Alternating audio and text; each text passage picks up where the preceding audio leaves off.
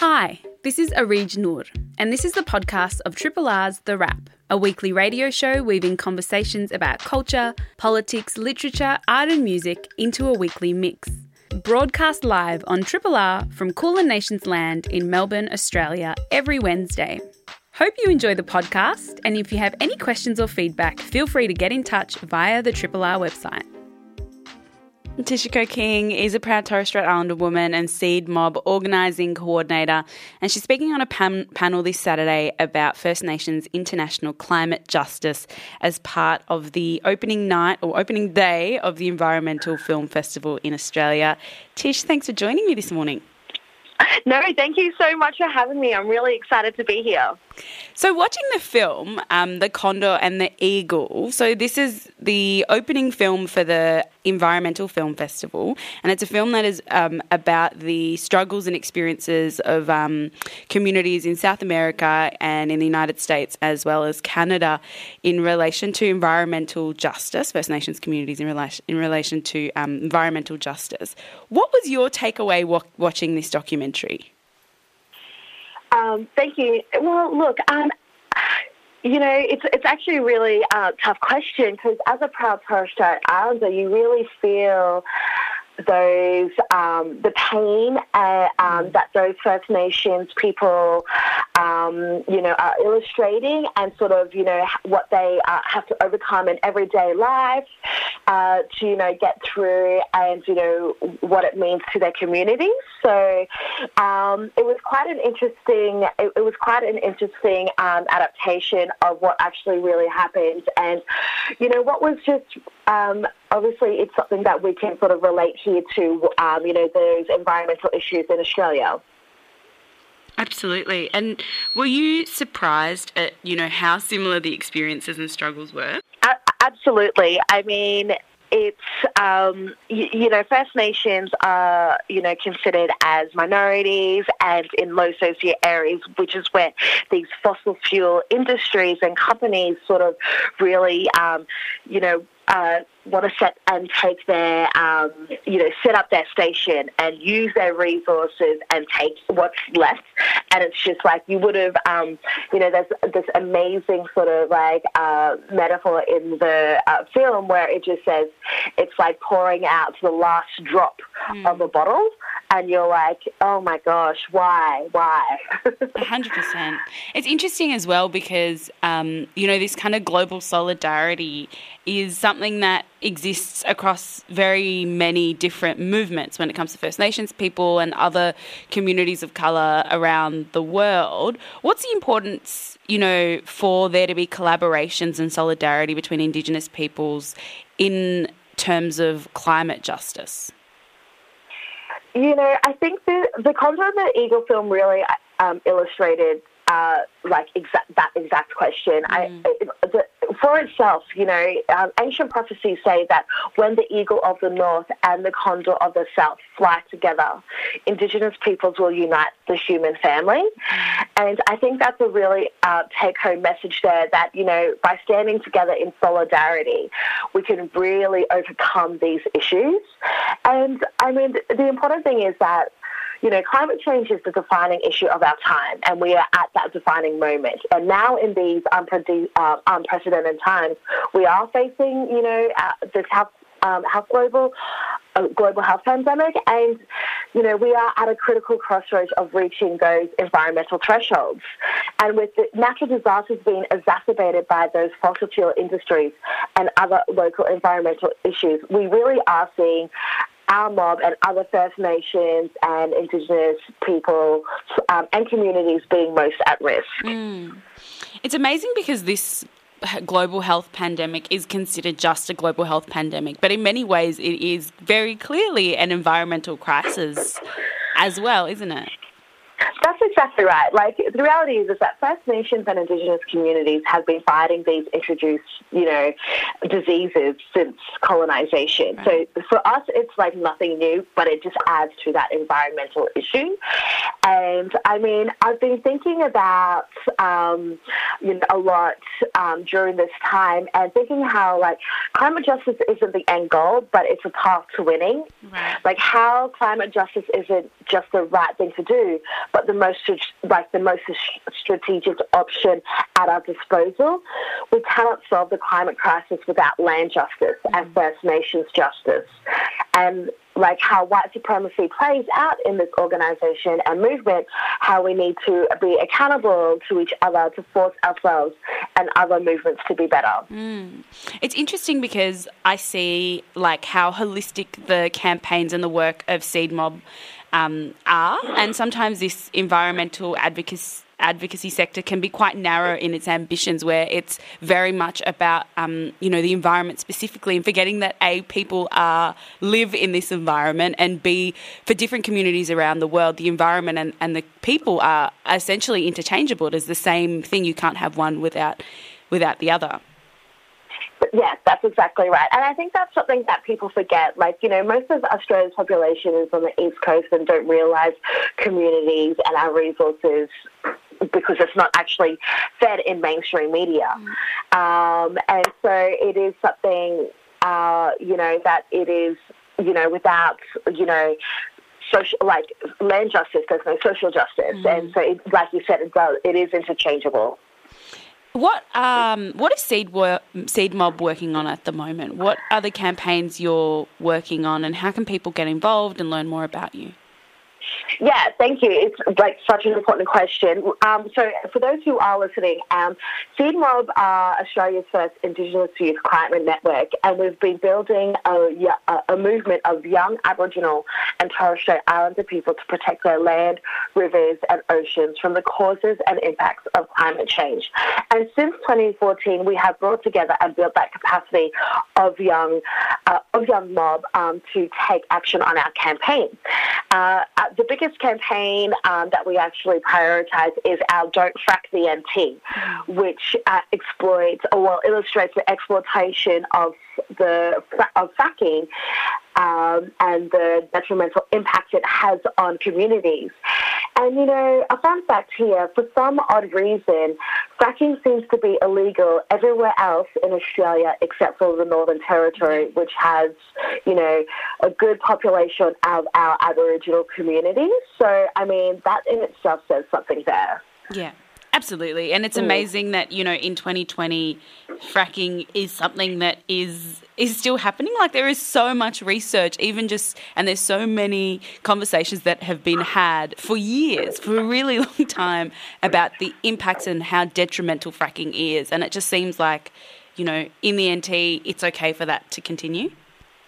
That's exactly right. It's actually just such a shame because, since we're sort of seeing how the stats on how our carbon emissions has dropped at the moment, it's like, we could be transitioning right now to renewable energies, and where companies could be going to green energy.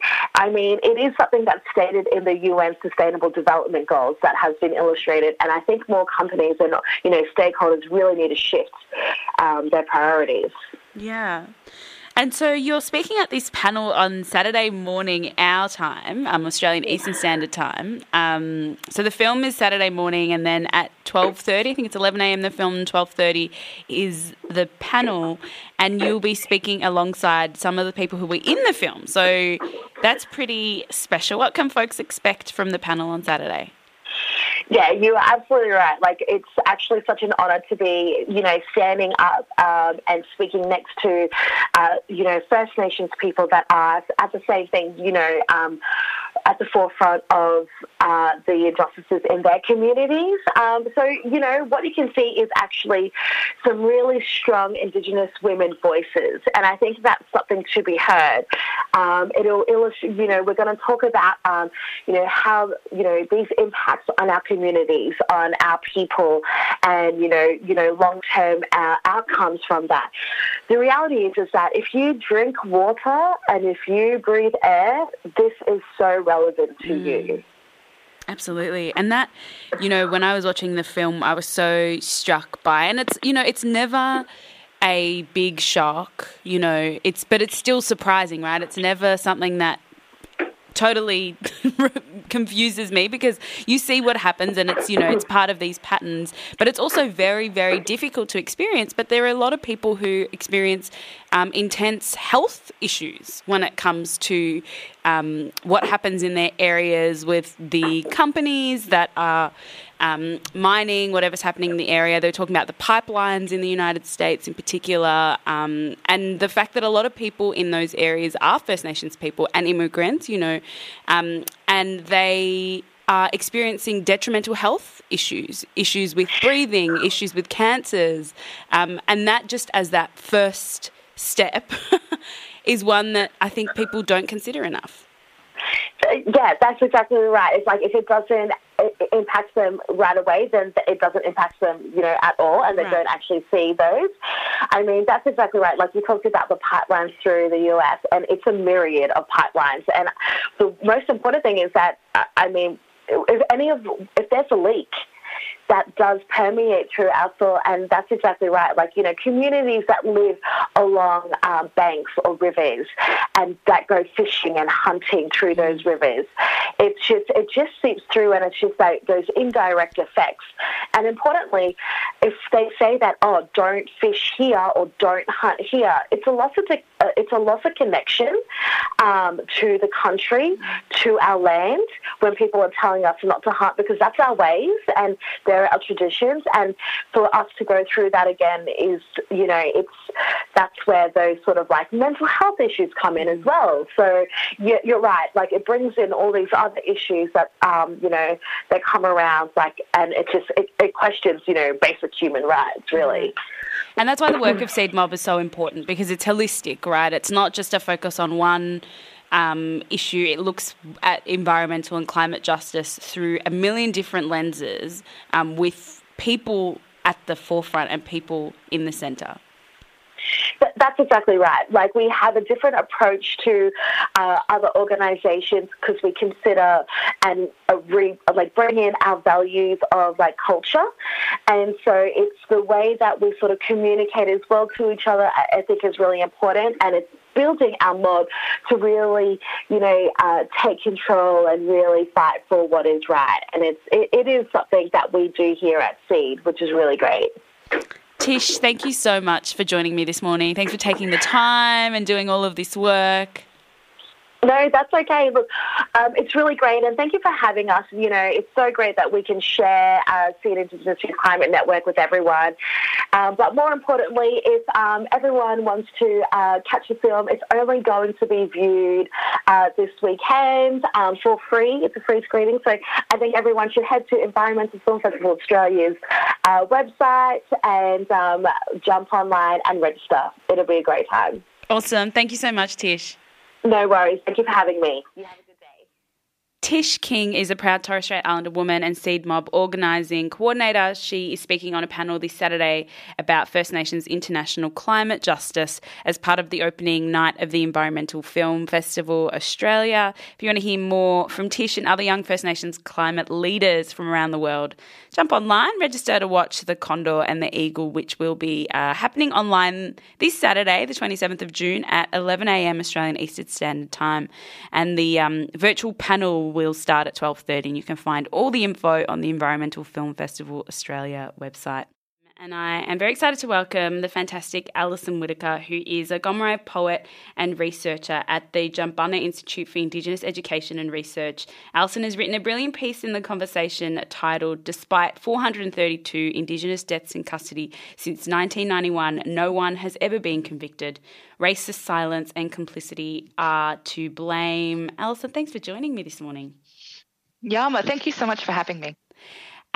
So since you wrote this piece 3 weeks ago, which is really no time at all, there have been a couple of changes when it comes to the numbers of Indigenous deaths in custody. Can you give us a little bit of an update?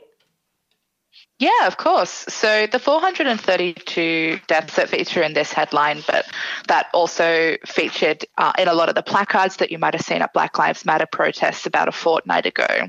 That is a figure that comes from the Guardian's Deaths Inside database, which has been led by Carl Wildquist and Camilla Roy reporter Lorena Allam. It has been updated because there's all this, I guess you call like a statistical silence around deaths in custody that actually makes it quite hard to figure out what the number is on the ground. So the main sources of data are principally coroners' courts, or they're from the Australian Institute of Criminology, both of which face really, really lengthy delays in both categorising deaths and actually recording them. So there's always going to be a little bit of slippage in that number, which might be why we've seen the development of our understanding of 137 deaths now with the updated numbers of deaths inside. Yeah. And there's also been a lot of discussion in the last few weeks about, the lack of mainstream coverage and public outrage in Australia when it comes to black deaths in custody versus, the deaths of black people in the US at the hands of police. This is not a new conversation. I think maybe mainstream media started to have it a little bit more in the last month or so. It's a conversation that's been had for a long time. What do you think the root of this silence is? Where do you think it comes from? It's a really interesting question. So I've kind of done my master's thesis on this topic and on how, even though there's so much systematic review of deaths in custody, so on the continent, every First Nations death in custody, every non-Indigenous death in custody goes before a coroner's court. And of course, from there, there's lots of legal structures that make talking about it difficult. But at the root of it, as you've said, the very fundamental problem is this really racist complicity that sees First Nations deaths in custody as natural or as deserved. And that's also something that's been seen in comparable places like Canada and Turtle Island, North America, where a scholar named Shireen Razak wrote a book called Dying from Improvement, which is about coroners' processes with deaths in custody of First Nations people in Canada. And she said that First Nations people in these processes were kind of treated as they were already dead, or they were somehow deserving of death, or there was something natural or expected and therefore nothing suspicious to look into. So that's one of the forms that the silence takes. It's not that people aren't necessarily talking about this, although that's certainly true that people in the mainstream aren't necessarily talking about it. But there's a lot of conversations about First Nations deaths in custody that aren't led by us, that actually end up pathologizing our deaths and making them seem as if there's something akin to having a heart attack or having any other kind of disease pathology that results in a death. Well, we know it's quite distinct. Right. It is. You're absolutely right. It is like a matter of fact. The way that these kind of, the way that this has been covered in the past, but also within the academic space, like even if you're studying Indigenous studies and you're kind of trying to take it in, often Indigenous studies taught by a non-Indigenous person, but you're taking it in and you're reading the readings and you're trying to learn what's going on, and it just doesn't seem as completely outrageous and unjust as what it should. Mm-hmm. Yeah, that's absolutely true. And it's something to do, I think, with the retelling of stories and the reframing of First Nations deaths in custody through kind of legal means, but also through reporting and the way that history books kind of like to portray the Royal Commission into Aboriginal deaths in custody. It's all about taking the stories that people bring before the coroner's court. So often it's families who are bringing stories about their loved ones and the violence that was done to them and the cruelty that was done to them that accumulated in their death or that resulted more directly in their death. And then there's all this counter-storying as well from the court and from state parties like corrections or police who are interested in telling a very different story.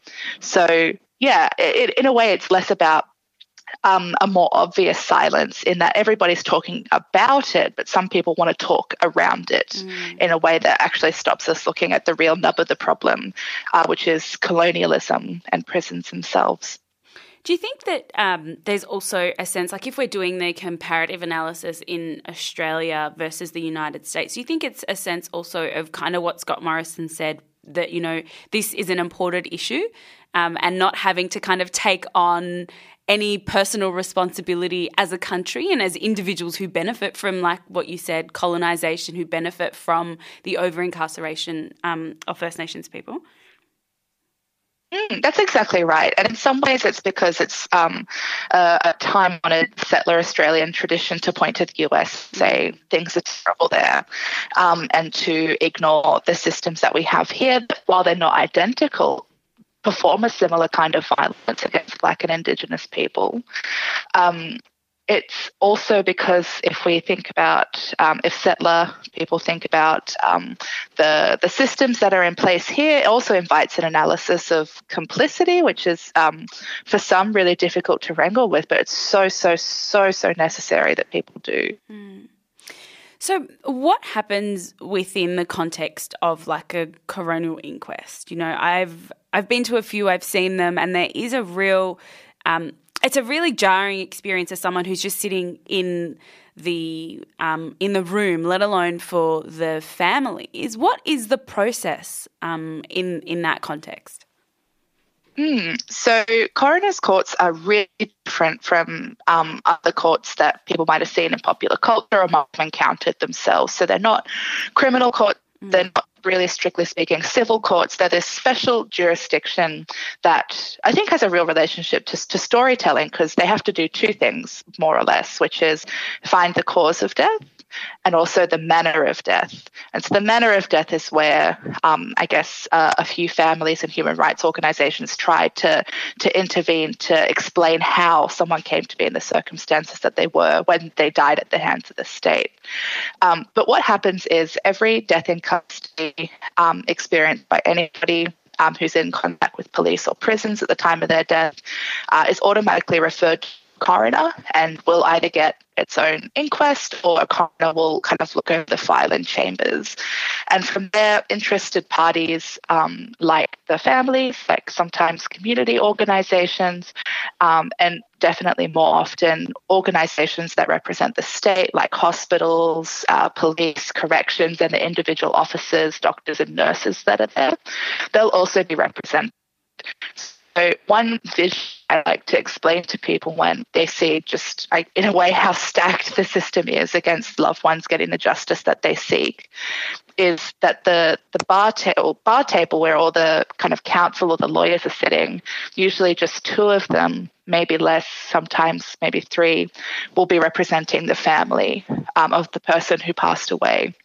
And the rest of the table, sometimes even 2 or 3 tables, is just taken up by state representatives. And they are almost always outnumbered, outgunned, out-resourced, because families often have to rely on either legal aid or the resources of the state in terms of getting strategic litigation funding from the community sector, whereas the state obviously has kind of these boundless pockets. And more concerningly, police and corrections have quite an influence over preparing the investigation themselves. Even though it might be another department within the police or corrections, it's still the institution investigating itself, and that's often the evidence that the coroner has to go on unless the family make a really concerted intervention. So yeah, there's kind of a sense of the process that goes on from there. Coroners go through this process. An inquest is often, depending on the complexity or the number of parties, kind of goes on for about 3 to 4 weeks, sometimes 6. And at the end, the coroner will do the cause and manner of death. But they sometimes also issue recommendations that would prevent a future death like the one that's before them. And in rare circumstances, although families push for it frequently and strategically and expertly, coroners can refer to corrections in relation to the death. Can refer to prosecutors in relation to the death, people that they think should be considered for prosecution, if I can clumsily word it like that. And that's often a pathway to the more explicit justice that sometimes families seek. Yeah, and it's amazing when you kind of see it played out. You can read, all about the coroner's court and its purpose, but when you see it playing out, and like you said, it's the family and then everyone else, and the purpose of the court isn't necessarily, it's not like a this person versus this person or this party versus this party. It's about technically it's meant to be about finding out what's happened essentially, but it does actually feel like that when you're in there, and there is a sense that it is the state versus the family, and that is something that you can't unsee once you do see it. Yeah, that's absolutely right. So coroners are kind of like what we call inquisitorial courts, whereas some courts that people might be familiar with is like criminal courts, like adversarial in nature, someone versus someone else. Part of what makes it so difficult to deal with these courts is that they disguise their adversarial nature in that kind of really holistic, everyone's kind of meant to be working towards a mutual purpose. But absolutely, I think you're right in observing in practice that it is really, really adversarial, and that there's a lot at stake. It's the story of someone's life and the story of their death are really, really, really important determinations, and otherwise families wouldn't fight in the way that they do. And there's a desire also that I think you've identified, maybe that families want to push sometimes towards a more adversarial blame directing court, which is why something like referring to the DPP is so valuable, in that can be more explicit about articulating not only that something ephemeral happened to them, but that someone actually killed, in some circumstances, their loved one. Alison, it's a tough question that I'm about to ask you, and I feel like if you had, the answer and the process, maybe we wouldn't be having this conversation at the moment. But what should be done? Like, I see no answer, and this is a conversation that's being had in the US quite a lot about defunding the police, and I guess dismantling these systems that seem to just be working against communities. What can be done? What should be done? In terms of what could be done about getting justice after these deaths have happened, or about preventing deaths? I mean, preventing deaths, of course, but also getting justice post, what has happened. Preventing is in relation to the prison system, of course, and the court system and prison system are interlinked, but just even broadly about these systems and about like what I'm thinking about, and what I've kind of referenced is this term abolition, and what that means within these contexts. Absolutely. So to answer the first bit, in terms of what should be done, Mob have been pushing for a little while for an independent First Nations-led investigatory body that has the power to conduct its own investigations into deaths in custody as they happen. And so I think that is something that people should, policymakers and those who have control over these systems, should think very, very seriously about. But as you noted, without abolition, that's really only going to be a really, really small gesture. Abolition is a really serious topic that's difficult to talk about, because it has a vision that demands a lot of us in the present, but has something that's very, very future-focused, which is the end of the world that relies on police and prisons in order to exert some form of control over the population, and usually over marginalised people.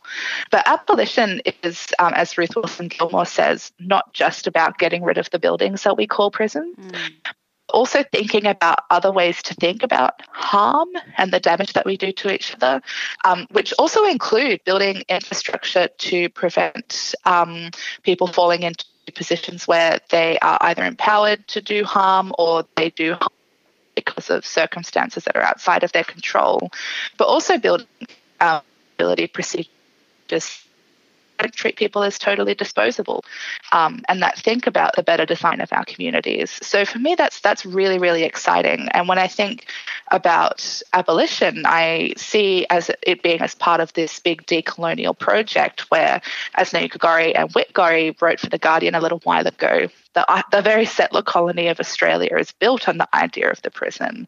And so to be able to abolish prisons, we also have to fundamentally rethink, what is this place that we call Australia? What's this state that's kind of come upon here? Absolutely. And it's a lot about imagination. Like in the reading that I have done in the last 5-7 years about abolition, a lot of it is about imagination. It is about really removing yourself and taking out what you consider the default and what you consider the standard and reimagining what the future could look like, and that being a really fundamental part of that, expecting what we have experienced and the life that we have lived, in 2020 and in the last however many hundreds of years to actually not necessarily be it. It's not the default, and really consider what and really imagine what something else would look like and how that justice would look for everyone. Yes, absolutely. And so it demands a lot of us, but I think it also frees us in more obvious ways than just freeing us from police and prisons. The ultimate vision of abolition is building stronger communities and being able to live in a way that's accountable to, but also that we can be resourced by one another and that we can really seriously take on harm, but also that we can rethink fundamentally what the nature of harm is, and also be able to see how prisons and police perpetuate it, especially on First Nations people. Alison, thank you so much for your insights. This has been incredibly insightful, and I think your piece was absolutely brilliant. I just want to say that, for those out there, I'm sure you've probably seen or heard of Alison's work outside of this law and justice sector.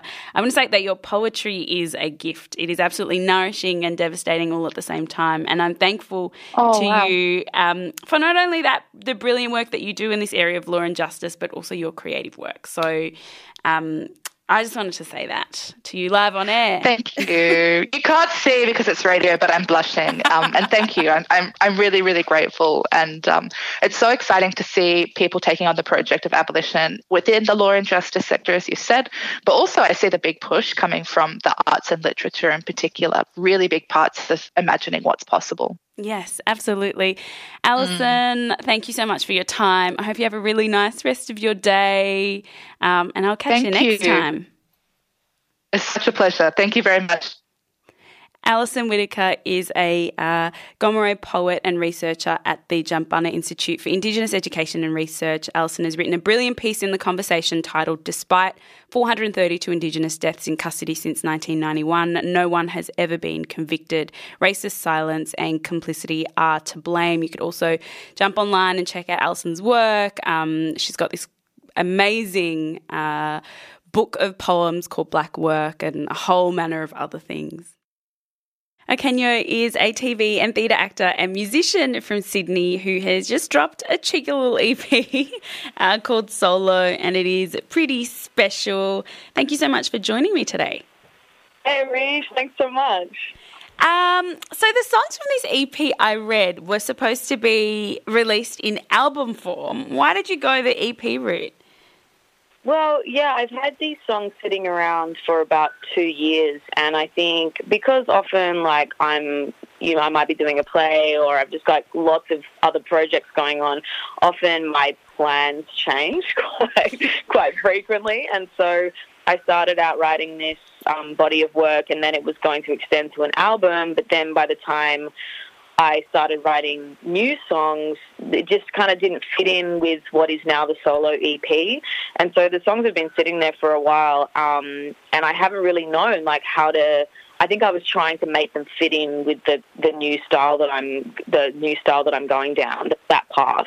And but I just didn't want to leave them behind. So, you know, I'm kind of sitting around in isolation and thinking about for myself, like, I think I just need some like kind of chill vibes. So I thought it was a really good time to release them and just for myself honor them. And I'm so glad I did. Like, otherwise they would have just gotten lost. And I think that's a thing that happens with musicians often, right? You're holding on to some music for a long time, and then when it's time to release, you're at like maybe a different place, or you're checking out different styles, or something else has happened that is more pressing for you to think about, and so actually just releasing stuff is such a special thing to do, right? Because you release it, it's out into the world, it's not really in your hands anymore, and that sounds like it feels like a release. Yeah, totally. And it is actually, you know, it's probably the best thing that I like about making music is the giving it over, you know, like creating it, and it's very personal to me, and I can kind of be self-indulgent in that process. But then the act of just giving it over to people and people having their own experience, I absolutely love it. And you're right, because it's so often that by the time, I mean, maybe not usually 2 years, but just trying to close the gap a bit. But, you know, like usually you're right, you just kind of have a different connection to it. So, yeah, I just always love giving it over for people to listen to and for them to make it their own. And how's it been for you in isolation? I know things in New South Wales are getting a little bit, you know, better. Melbourne's kind of regressed a little bit. We're in like second lockdown. But how did it go for you? Because you not only make music, you also work in theatre and you act on telly, and these are all industries that were very, very much impacted by, you know, not being able to leave your house. Yeah, I mean, as everybody went through, it was just a total shutdown. And, I mean, I have been a bit lucky because of my job on Play School and in general with ABC Kids. They have been amazing because they have needed to continue to create content for children and parents, because parents, I think, are going, you know, having the new experience of having to homeschool. So people are like, give us more. So it's been great. I've still done the voiceover work and done some shooting with them. They managed to just jig things around. So I did have a bit of work. But, yeah, I mean, creatively on the music front, I'm back into writing now because I'm able to go into the studio and work with producers and stuff. But, yeah, I think I responded by just going, okay, I'm not going to be able to really be creative. I wasn't really feeling it. Like, I wasn't feeling that I was able to write. I didn't want to write about being in isolation or, you know, and there were also moments where I was like really low and missing a lot of people and feeling lonely. And the thing that I've learned about writing is that whatever you write, you then have to perform it. And I didn't want to create kind of songs based around how I was feeling, which was really up and down, and then have to later on, you know, perform this sad music.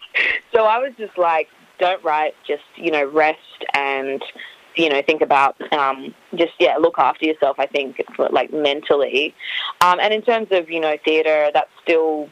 I mean, theatre and live performance, that's still so up in the air. I'm pretty worried about the theatre industry because more than live, because I think live music will come back and, you know, people kind of know how to take in music and that's easy access. But theatre already before COVID, you know, it's something that that a lot of people see that they don't have access to it, or it can be an elitist space and it's expensive, and, you know, so but our industries rely on being together. So, you know, I was lucky in the sense that I wasn't already doing shows, so I didn't kind of have that grieving process of like, you know, but of course I lost gigs and things.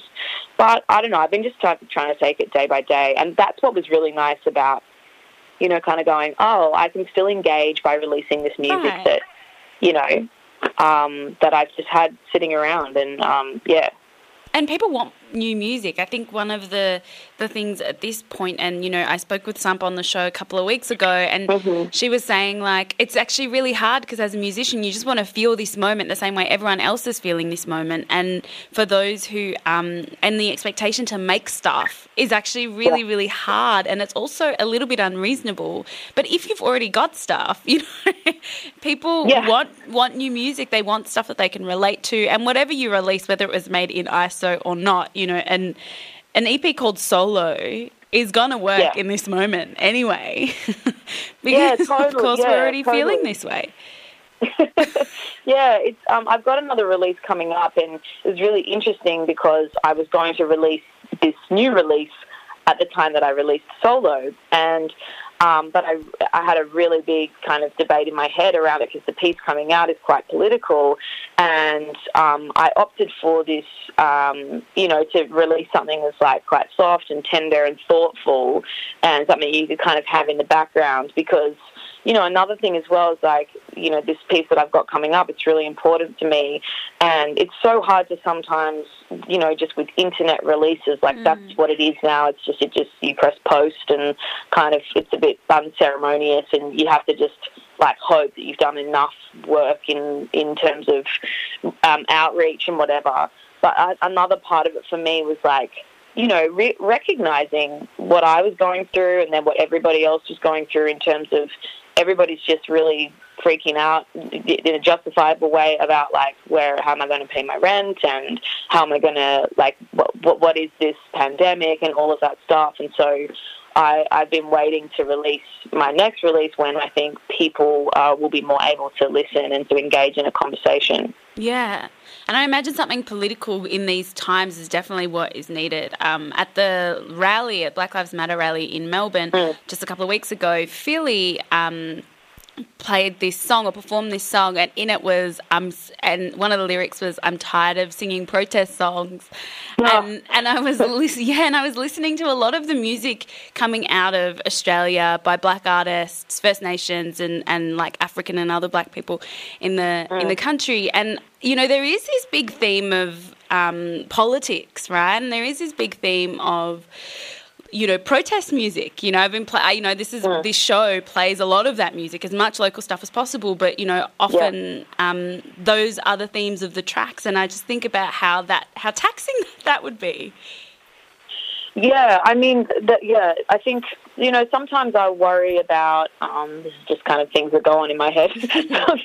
Sometimes I worry about, you know, if I'm engaging enough and if I'm kind of, you know, being political enough or whatever. But I think, like, the more that I think in terms of, you know, having a voice and things like that and speaking out when you have a platform. But I think that, like, I'm becoming more and more comfortable with the fact that, like, my activism, the way that I express it the most is, you know, is not, I'm not a very good public speaker. That kind of stuff, like, freaks me out. But I can put absolutely everything into my art and into my expression. And, you know, it's such an amazing time because you've got all different people with all different voices, you know, speaking about their experiences in different ways. You know, some people raging at rallies, some people, you know, quietly writing poems, some people singing, some people, you know, some people resting as well in order to come back again. And I think that that's been, for me, it's been a very, although it's been extremely overwhelming, it's been a very validating time, you know, hearing lots of other experiences and kind of going like, you know, yeah, it is okay for me to be doing activism, like, and being political in my way, because also there's all of these other ways happening at the same time. Yeah, 100%. Let's talk about this track, the title track of the EP, Solo. Tell me a little bit about it.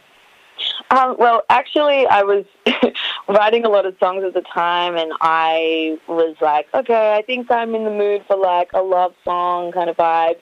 And then I started to write, and I was like, oh, I'm so sick of, like, writing about falling in love with someone else. Like, I'm over it. And so I was like, I'm going to write a love song to myself. So that's basically what it is. Oh, my God, favorite part of the song is, like, you know, I even forgot my own lyric, but like turning up to the party and looking in the mirror and like seeing yourself, like, oh my gosh, she's looking back at me. I'm fabulous. So look at me. This one definitely needs a music video, and that scene needs to exist. Okay. That's all. I'm just putting it out into the universe post-COVID that we get a music video for this one. So I'm going to play Solo and another track from the EP, and then we'll come back and keep chatting. Cool. Houston by Okenyo, who's on the line at the moment. Tell me a little bit about that one. I haven't listened to it in a while. I was just thinking so many things. One thing that I remembered was that I was watching that film years ago, Gravity, I think it was called, with Sandra Bullock and, is it George Clooney? Yes. And they go up, they're astronauts, and they go up into space and whatever. And I just remember thinking very distinctly, oh my goodness, imagine dating or being married to an astronaut. Like, they would leave and they would literally be in outer space. Like, talk about separation anxiety. Oh my gosh. So yeah, that's what I was thinking. But I again, I wrote this song a while ago, and I think like I'm really interested in I think because of being an actor, and a lot of the time if you're doing a play, you have you have to map like this whole scope of an emotion and a journey that a character goes through. And often I'm playing like pretty, kind of serious roles and dark roles and big emotional roles. And it's something that I like to try and push myself to do in when I'm writing music is really like pull apart a feeling. And for me, I had this, the famous phrase, Houston, I think we have a problem. I was like, that is such a good line. And I've had that in my mind, like, for many, many, many, many years. I've always wanted to put it into a song. And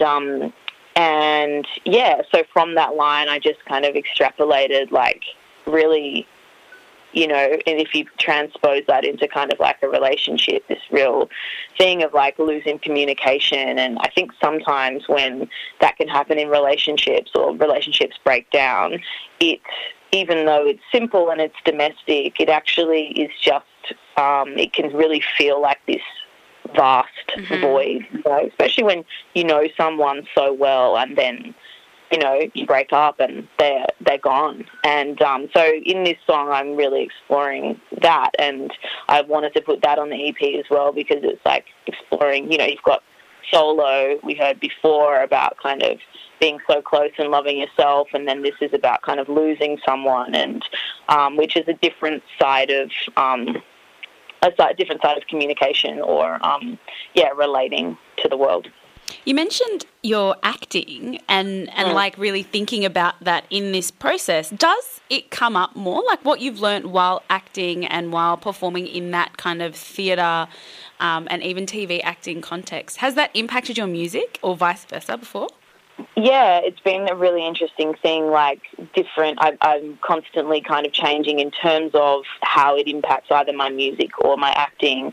I think starting music, my acting impacted my live performance in the sense that I felt very comfortable and I felt like I was able to kind of just do a kind of persona and go out there and have that confidence.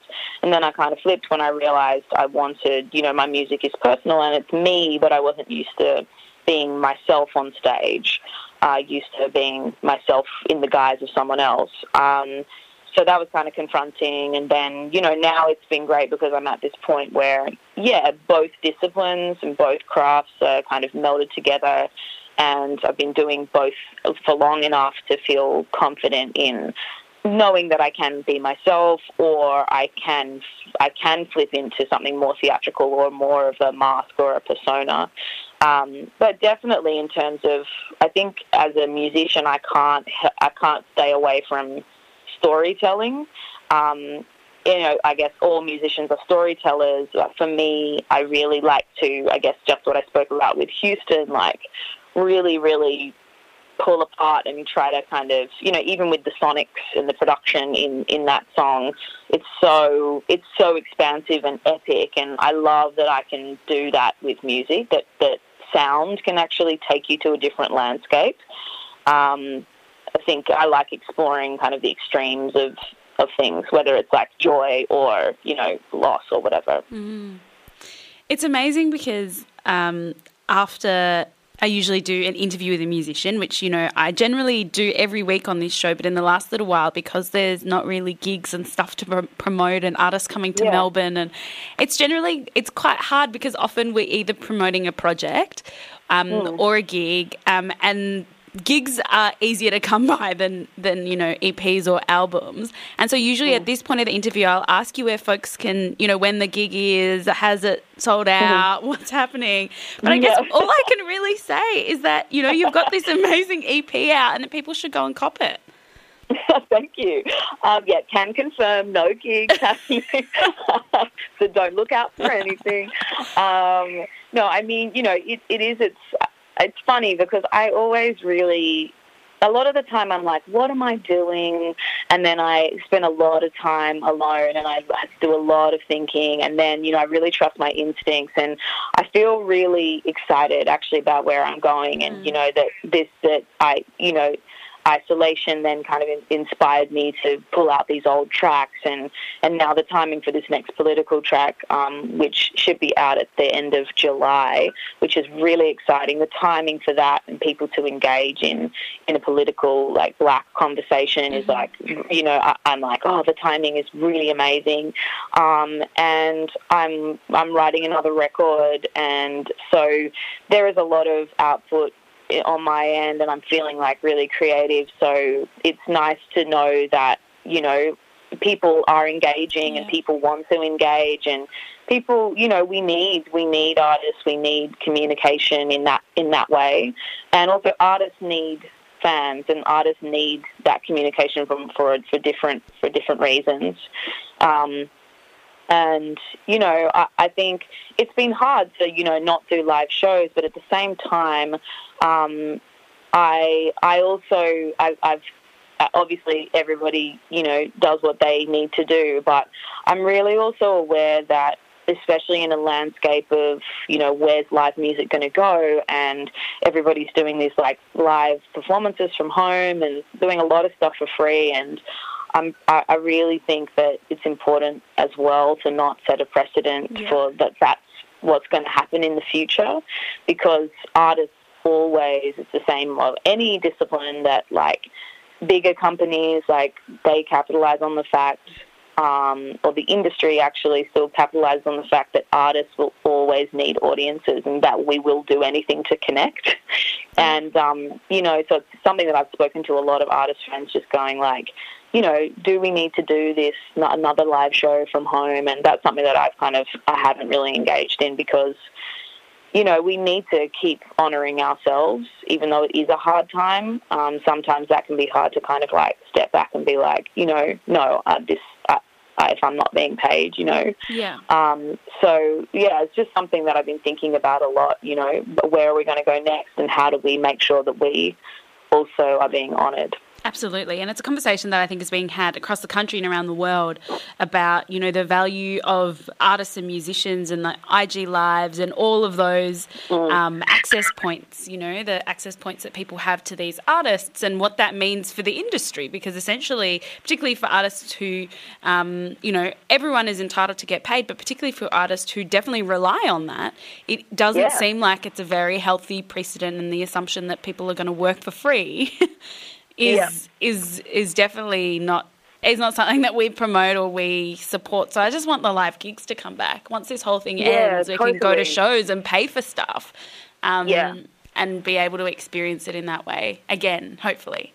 And then hopefully next time, you know, it'll be back soon. It will be back soon. You know, and we just got to kind of, like, you know, it'll be different and whatever. But as we can see already, you know, definitely kind of in Sydney, it's sorry. But yeah, you know, as we can see, it's just like things are slowly changing, and we just have to be patient, really. 100%. And hopefully next time we have you in the studio, and we also have a gig to promote and all of those things. But people can look out for this new release that hopefully you said was coming out the end of July, and just to stay locked on your socials and the Elephant Tracks email lists and all of those things. Totally. Thank you. Thank you so much for joining me today. Thank you so much for the EP. And like I said, hopefully we can do this in person at some point. Thanks so much for all your support. I really appreciate it. Of any time. Hey, thanks so much to my guest this morning, Tish King, who's a proud Torres Strait Islander woman and Seed Mob organising coordinator. She's speaking on a panel this Saturday about First Nations International Climate Justice as part of the opening night of the Environmental Film Festival. It's Saturday morning at 11 a.m. and the virtual panel starts at 12:30. So you can jump on the Environmental Film Festival website for more info. Big thanks also to Alison Whitaker, who is a Gomeroi poet and researcher at the Jumbunna Institute for Indigenous Education and Research. And she's written a piece, a brilliant piece in The Conversation titled, "Despite 432 Indigenous deaths in custody since 91, no one has ever been convicted. Racist silence and complicity are to blame." And it is an absolutely fantastic piece. And we spoke through and unpacked a little bit of the process in regards to Indigenous deaths in custody. And of course, Okenyo, who is a TV and theatre actor and musician from Sydney, and she's just dropped a cheeky little EP called Solo that is pretty special. Stay on her socials, actually, because she's got a release coming out at the end of July. Be safe and kind, and I will catch you next week. Thanks for listening to this podcast of Triple R's The Wrap, a weekly radio show weaving conversations about culture, politics, literature, art and music into a weekly mix. Broadcast live on Triple R from Kulin Nations land in Melbourne, Australia every Wednesday. Hope you enjoyed the podcast, and if you have any questions or feedback, please feel free to get in touch via the Triple R website.